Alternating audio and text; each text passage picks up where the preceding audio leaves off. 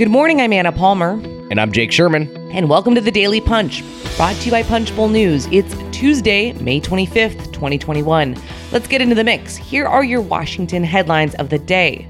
Number 1, the latest on where things stand on infrastructure talks. Number 2, progress on police reform legislation. And number 3, a new business group is forming opposed to raising taxes to pay for any infrastructure package.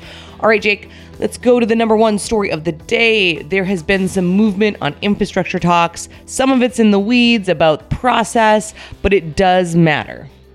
Yeah, that's right. So the Senate Democrats are not going to, or they're probably not going to use the 2021 fiscal budget resolution again to pass another reconciliation package. So let's translate that for you. Reconciliation allows the Senate to pass things with 51 votes, simple majority. Everything else in the Senate these days requires 60 votes. So by the Senate Democratic leadership got a ruling from the parliamentarian that they could use the same budget resolution twice to pass legislation. So Democrats are not going to use the 2021 resolution twice. They're going to use it one time.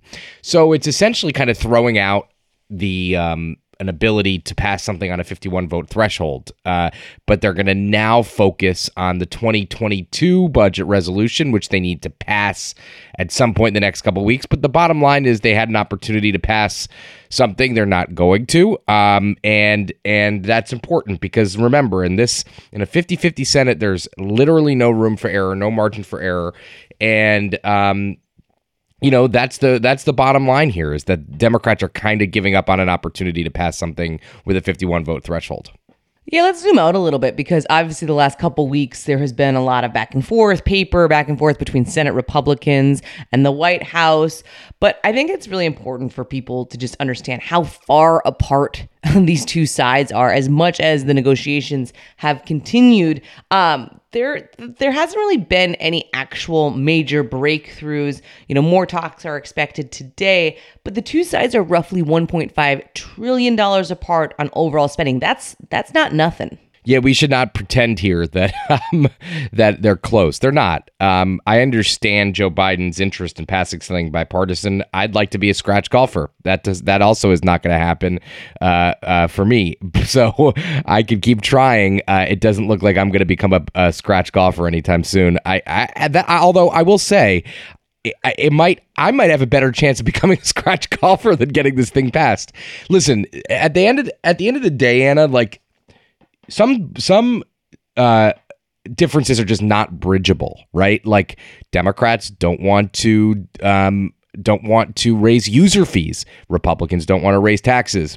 That's okay. Well, then if you're not going to do one of those things, then you're not going to be able to pass this unless you want to just deficit spend. Something to seriously watch, whether or not Jake Sherman will become a scratch golfer. All right, let's move on to the number 2 story of the morning. Police reform negotiations are continuing. It seemed as if those were stalled, but actually yesterday, Senator Tim Scott, who's leading the negotiations for the Republicans, seemed a little bit more optimistic, Jake. I was kind of surprised by that. The 3 leaders here are Tim Scott, Republican of South Carolina, Karen Bass, House Democrat from California, and Cory Booker, Senate Democrat from New Jersey. Now, they are all talking, and they're trying to get a deal done. Today's the first anniversary of George Floyd's death. This was the deadline for Biden's deadline for getting this done. This is not going to happen by today. Obviously, they don't have a deal. I would say it's at least a week out, frankly, if it ever happens kind of at all. It's at least a week out from coming together. Could be 2 weeks out. But listen, I mean, this is as much movement and as much hope as we've had for police reform it's been talked about since last year. The Trump administration tried to get it done halfway, had Jared Kushner and Mark Meadows on Capitol Hill trying to get it done, and didn't get it done. All right, let's move on to the number 3 story of the day. A new group is forming, unsurprisingly, opposed to tax increases. There's a new pro-business coalition, America's Job Creators for a Strong Recovery, what a name, is launching to target Democratic moderates over President Joe Biden's plans to raise taxes. Yeah, shocking. Business people don't like taxes. That's not anything new for us or for Washington. You know, Anna, I don't know. You could talk more about this than I can. These groups tend to pop up whenever there's a big legislative issue, whether it's taxes or whatever the issue is of the day, of the week, of the month. And I'm sure they're going to, a bunch of businesses, associations put in couple million bucks or whatever they put in to run ads and run campaigns against tax increases. I just want to say one thing before you tell me why I'm wrong or why I'm right. But I would say this, it's kind of amazing that they're starting this now because at this point, it doesn't look like there's going to be any tax increases. So they're starting it now. They're almost guaranteed to win. Well, I don't know about that, but I do think it's a serious effort. You have groups like the National Association of Wholesaler Distributors, which has been a long time kind of Washington group that has been involved in similar tax fights in previous administration.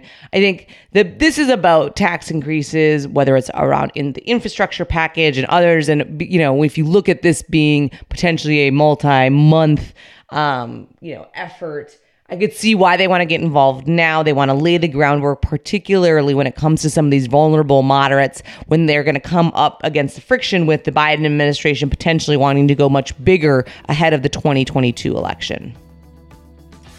And with that, thanks so much for listening. Hit that subscribe button. Leave us a rating and review. You can also subscribe to Punchbowl News at punchbowl.news. Have a great day and stay safe.